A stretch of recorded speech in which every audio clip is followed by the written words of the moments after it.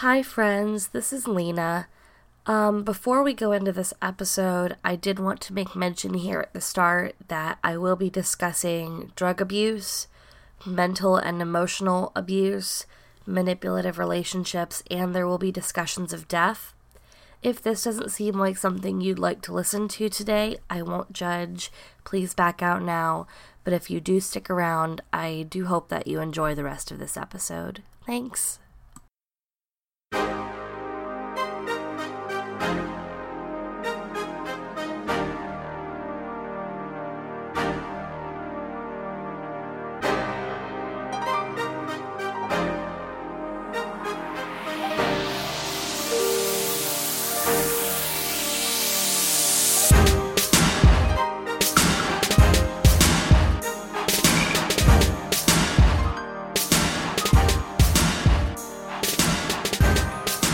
Hi friends, welcome to Sunshine Heart.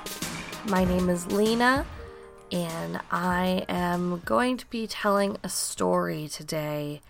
This story isn't easy for me to tell, but I needed to tell it, and this was the best place for me to do so. I hope that you won't mind the fact that, as always, I'm very congested. I tried to wait a little longer to put this episode up, but I wanted to record it. It's been on my mind, and I've been preparing for it emotionally. So here we go. Just as a bit foreground, my mother, she died on January 25th, 2017.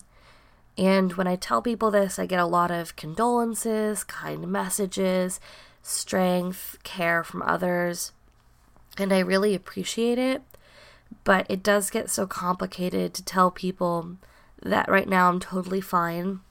My relationship with my mother wasn't a good one, as unfortunate as it is to admit now that she's gone. This episode is going to be candid.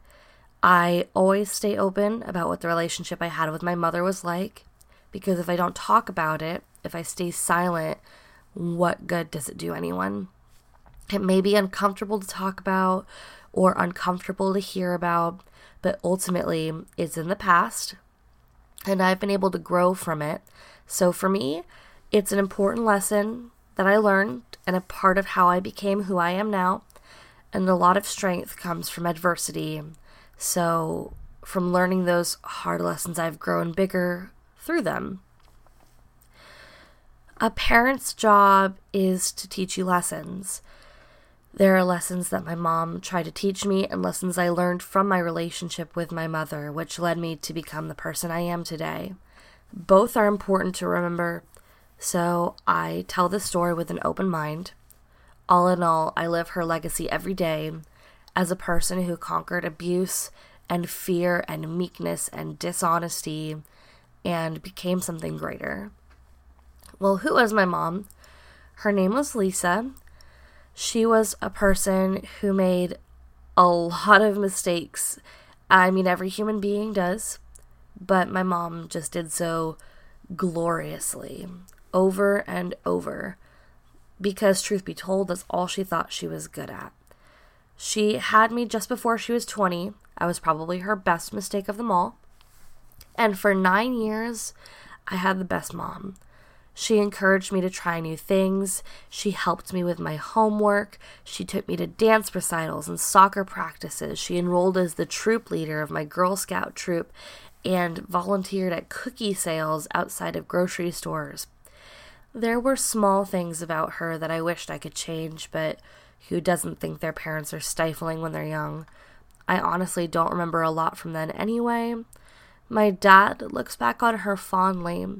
She was comfortable in her own skin, even when she'd put on weight. She never took too long getting ready because she was naturally beautiful.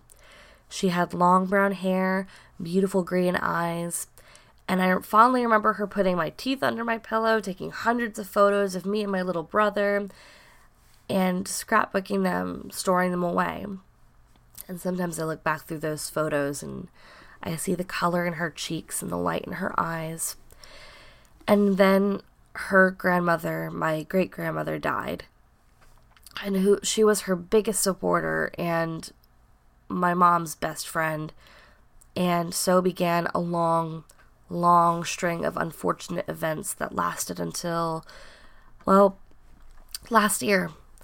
It's a blur to me because it happened seemingly so fast. It was the separation, then the DUIs, then the drug possession charges, then the divorce, then jail time, then prison time. And then she was out of prison, and then she was back into jail, and then she was out, and then she was back in.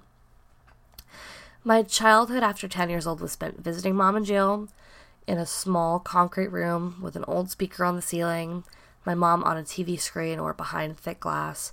Then it was in prison on Sundays for 4 years, which was incredibly cushy compared to jail. We bought vending machine snacks with gallon Ziploc bags full of quarters, bought a bunch of food for potluck days and brought it to her, played board games in the Too Bright prison visitation hall, felt more like a cafeteria. Over this time, she became less of my mom and more, unfortunately, more a relative that I saw sometimes in prison. She really couldn't teach me any lessons. She couldn't put me to bed. She couldn't take me to school or watch me grow up. My dad taught me about becoming a woman while she was locked away. I became who I am today in those years that she was away. I was 15 when she got out of prison, and then years of uncertainty followed. I remember preparing a playlist of videos for her to watch with me when she got out.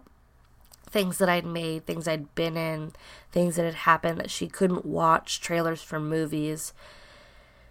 She was disinterested, and I was heartbroken, but truth be told, she was disinterested in my life a lot of the time. It was mostly just because she seemed to be disinterested in anything that didn't involve her. Shoplifting, drugs, DUIs, jail, drugs, shoplifting, jail, some more things, more jail. We never knew where she was, what she was doing, who she was with, and we learned that this was just normal and sometimes preferred. Sometimes it'd be weeks before we heard from her, and too many times we wondered if she was even still alive. Then she'd be back in jail again, and we would know. The times she was around, she'd be staying in our house. She had nowhere else to go. She'd eat junk food, butt into our business. I don't think my family knows which we preferred more, the judgmental nosiness or never knowing where she was. Sometimes she'd start getting high again and we would notice a change, but never know she was high until later on. The moments she wasn't, where I could sit with her and sometimes talk about life, where she'd be real and kind, those moments were fleeting, but I wish I could have had every moment. My mom had been really smart. She'd come back to school to become a doctor. She'd aced her math classes. She wanted to write a book. She wanted to be spiritually influential. And then her mind was fried with so many hard drugs I don't even know the names of, and all of that permanently changed. Most of the time, she couldn't even understand that what she was doing was wrong, that it was hurting people, hurting herself, hurting our family. And it was hard to communicate with her because she'd throw so many conversational curveballs that you would always end up below her. She was a pro at manipulation, at confrontation, at getting what she wanted, and I felt like I always received the brunt of it. She became less and less of a mother and more of a threat, of a fear. My family felt trapped because nobody knew an out. We were being emotionally, verbally, financially drained and abused, while we were convinced by a silver tongue that we were the problem. My brother was never enough. I was a doormat, too much like my dad, and my dad was a fool who surely made mistakes more worthy of blaming to take the conversation away from her. We were ashamed, we closed our doors, and for a long time we locked up our hearts.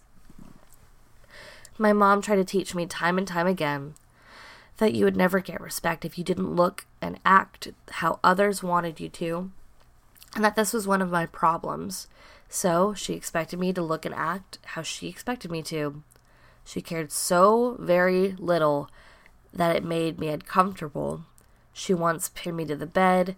She made me late for work so that she could wax my upper lip, and she screamed that I would offend anyone who saw the dark peach fuzz the mustache coming in above my mouth.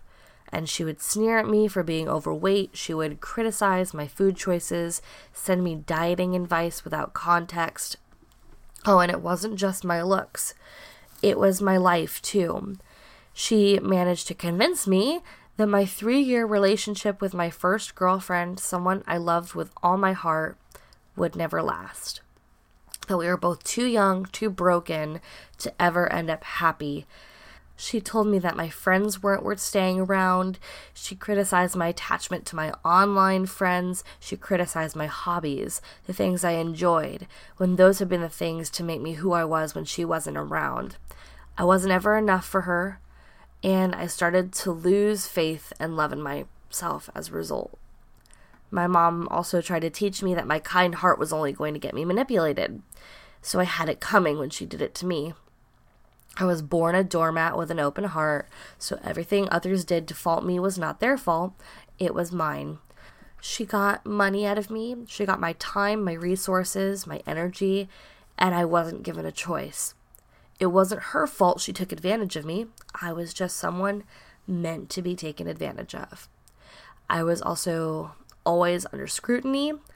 Everything I did, everything I loved, everything I said, every way I acted, every friend I made, my privacy was violated, I had money stolen from me, and every time it happened, I was made to feel like it was my own fault, and my mom was just that way.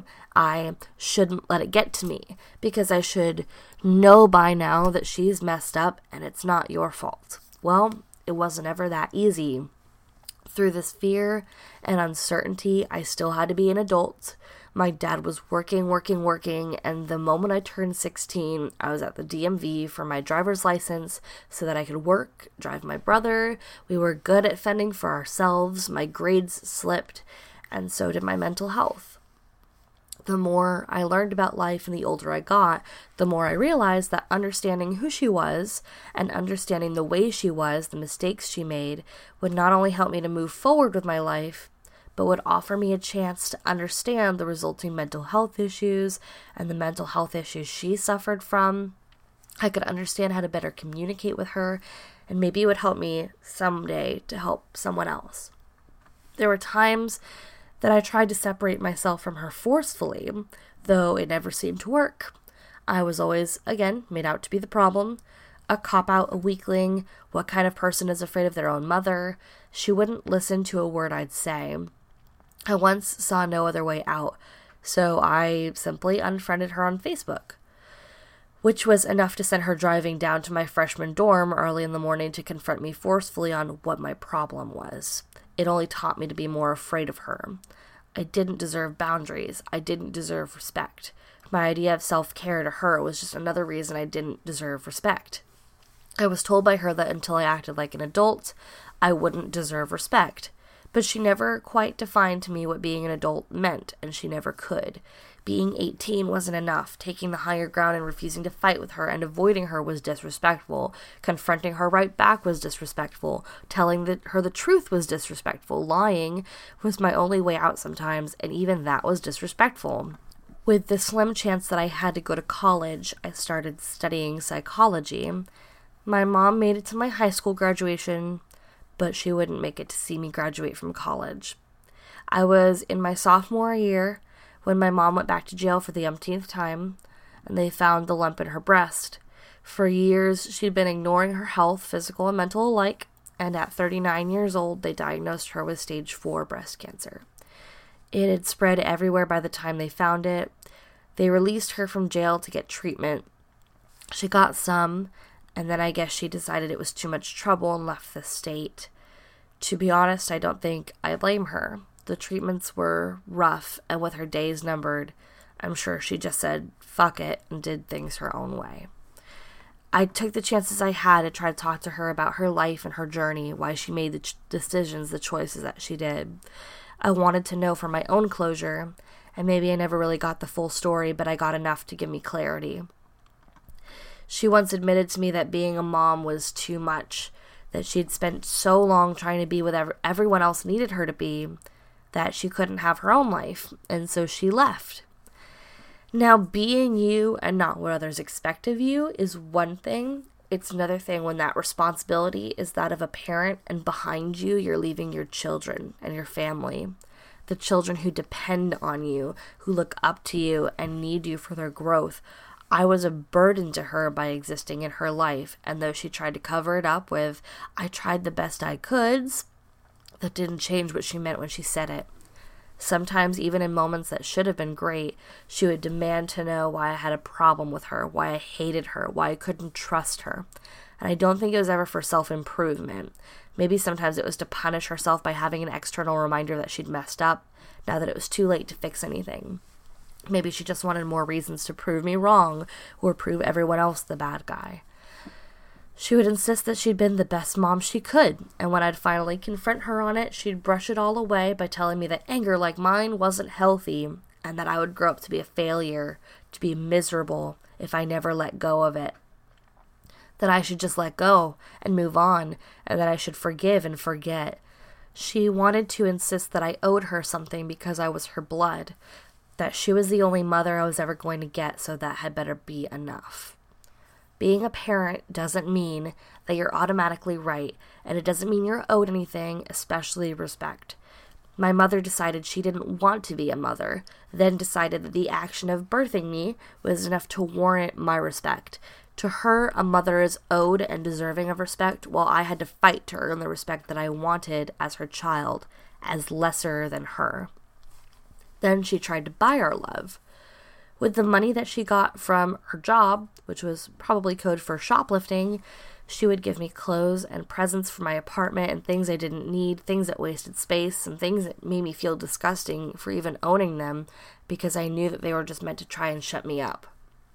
Another thing she did for me that she could use the next time I tried to confront her. Through my relationship with my mom, I had to make myself stronger. So starting from age 10, where I had to take care of my brother so my dad could work 6, sometimes all 7 days a week. As I grew up, I had to learn self-love to keep myself sane, though it didn't always work out for me. My grades suffered because of my mental health in high school, though I'd been a straight-A student until my mom left us. I was needy and emotional and anxious and felt like I wasn't in control, but through loss and growth, I took the reins and learned the hard way how to be in charge of my life. I learned to control my pain and stay kind, though it took me longer to show that same kindness to myself. I wanted to see good in my mom, too. I'd seen her change from a beautiful, smart, bright-eyed mother into someone just struggling to make life work. She made mistakes and paid for them. Her skin was forever scarred and rough, her face sunken, and her eyes were never as bright. I remember how much life she had in her, how bright she could be. I remember when she took my brother and I to see Kelly Clarkson the year before she died, and we snuck up to the second row singing and smiling. My mom turned young again, yelling, "I love you," to the stage. Sometimes she'd show interest in the things that I loved. Listen to me talk about my characters, listen to my music, really ask questions. Other times she'd get angry and scream, and her eyes lost their light, and I wanted to hide. My dad told me a few days ago that though it was hard, he didn't hide us from the truth of our situation, starting from when it began when I was only 9. While some parents would lie, hide their kids from the ugliness, remarry, try to make things better, my dad knew that things weren't sunshine and roses, and that we would learn more from being in the front row than being hidden away from what was true. It may have been the hardest thing I ever had to experience, but who would I be today if I'd been lied to had I not seen what was really there? Eventually I would have learned anyway. I could either live the truth and learn better from it, or hide. I was dealt a bad hand. That's just the truth. There was no changing that part. A teacher that I respected once warned me that kids with parents like mine are more likely to end up like them. Well, psychologically, duh. But this was offensive to me. Because how could they know what I saw, what I went through? I wouldn't be a statistic. Kids do learn from watching their parents, yeah. So I didn't watch her. I turned away, I believed in myself, and I became the version of myself that I wanted to be. I learned from my mistakes. I tried to see my worth, reach out, and hold it tight. And after how hard I worked to become a better me, I would not ever let going down that same path be an option. My mother was never really able to recognize her own worth, which is what led to her inevitable self-destruction, a self-fulfilling prophecy of pain and failure and self-depreciation. I saw her potential but was only let down because she never could love herself for what was good, only live the bad because it was all she knew, because it was easier. She never got the help she needed. She never internalized it when she did get the help.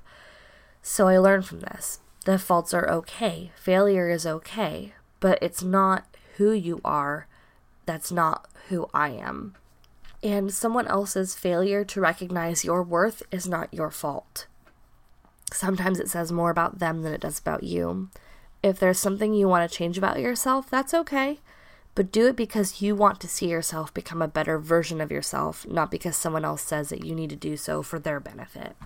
Being able to see the inherent value in being alive will keep me from ever falling down the rabbit hole that my mother did. Here's the thing. I can give my mom the benefit of the doubt. I understand better now her illnesses and her mistakes, and I know that she did the things that she did because of drugs. I know that she did a lot of what she did because they were just mistakes. And even so, that does not erase the pain that I was caused, the life I had to live because of those mistakes. It doesn't erase their impact. Someone can have the best reason for doing what they did, but it doesn't change that it was done.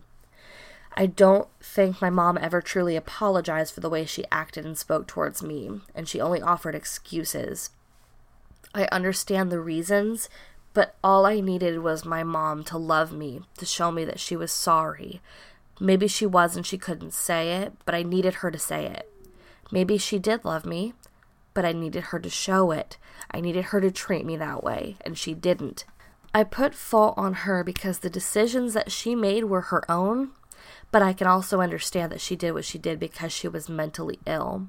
She made bad decisions that led to more bad decisions, and it was never about me. I was just unfortunately in the way while she destroyed her own life. I also put fault in our country's rehabilitation system, the criminal justice system, the system that damned her, the system that kept her from having a chance to become something other than a criminal. But that's a story for another day. Most importantly, I've learned that no one can tell you how you're supposed to feel. Nobody can tell you how to grieve, when to get over it, what you should feel. Each member of my family misses and mourns my mom in a different way. Nobody had the same relationship with her that I did.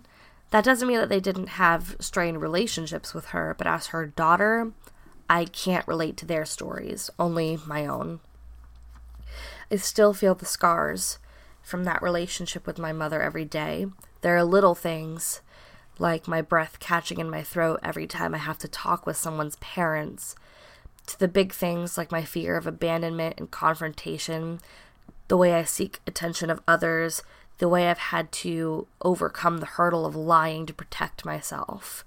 The anxiety and depression I fight every day are a long-standing result of years of feeling my stomach tighten every time I thought of what could be coming, what I'd have to fight, what I'd have to say, what I'd have to confront. Psychologically, I understand where these things come from, but understanding isn't enough to make it just go away. Instead, studying psychology and getting to where I am today was the first step in a lifetime of self-improvement, and it gave me the tools I needed. What scares me most is the ways I can see myself as a mirror of my mother. The one time I left a store without paying for something and obsessed for days about the mistake I made. The relationships that fail, where I wonder for weeks, months, years if I was abusive, if I ruined things, and if I ruined them, I obsess over wondering whether or not I'm hated, whether or not I can fix things like my mom couldn't. The truth is, you can't always fix things. Some people are just not right for other people. Unfortunately, my mother and I were not right for each other. The worst part is, Abusive relationships can at least sometimes feel escapable. It's harder, sometimes impossible, to escape an abusive parent, especially when for the longest time you're manipulated into thinking it might not be abuse, that other people have it harder, that parents know best and you're the one who's wrong. And sometimes things aren't always bad. I think every time I had good memories with her, there were also some bad ones that went along with them. A day out with her would start good and turn bad, or start bad and turn good, or be good but with a little bit of bad dashed through the center. She would put on a smile for my friends, and they would tell me over text how nice she was while she was berating me an hour later for something small. Sometimes she was night and day. Our whole relationship wasn't bad, but a great deal of it was stressful. Relationships are complicated and messy and non-binary. My mom wasn't all bad. She was a person who made mistakes and paid for them. Our relationship had its good moments, but it also had so much stress. My mom lived for 2 years after being diagnosed with breast cancer. Some of it was at home, undergoing chemo. Then she was gone doing whatever she did best. Then she came back home again. Her health quickly deteriorated. She went into a coma, and then she was gone. The most guilt I've ever felt in my life came from my relief after her death. There were a few days of numbness, and then the truth set in. The chapter had ended. Everything I'd been through, it was past. Now it was my job to pick up the pieces. And it would have been cruel to not feel guilty for feeling the way I did. But that's the truth I was living, that I am living. My family was happier for her to be somewhere peaceful than living another day in an endless cycle of self-destruction and pain. Thinking that of my mother being relieved for a chance to breathe and recover was and still is simultaneously jarring and understandable. I don't want to feel that way, but I do. And my family was frustrated by her a lot of the time, but we always loved her. We always tried to love her.